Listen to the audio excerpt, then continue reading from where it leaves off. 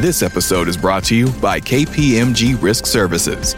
KPMG believes that when you've earned the trust of all your stakeholders, that's when your business has a solid platform to grow. That's the trusted imperative. KPMG Risk Services develop and put in place dynamic risk strategies designed to help your business earn that all-important trust. Go to read.kpmg.us/trust to learn more. Hey, this is Randy Gage, and you're listening to the Power Prosperity Podcast. I want to talk about mistakes and what they have to do with respect and failure and what that has to do with respect.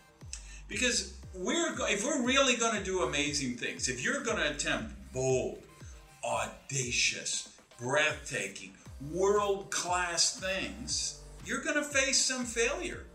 And if you're not facing some failure, I promise you, you're not really exerting yourself. You're not really going after the amazing stuff.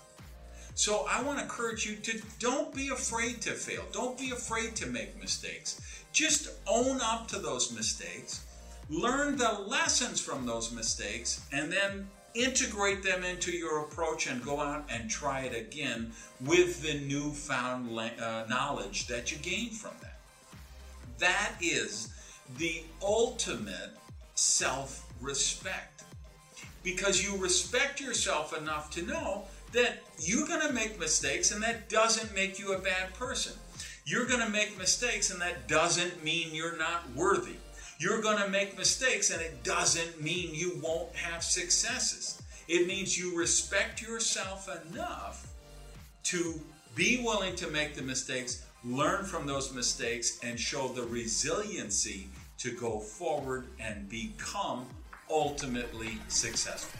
Hey, thanks for listening to the Power Prosperity Podcast. Do me a favor and practice the circulation law of prosperity and tell people about Prosperity TV. So if you would, just put something up on your Tumblr, your Twitter, your Facebook, your YouTube.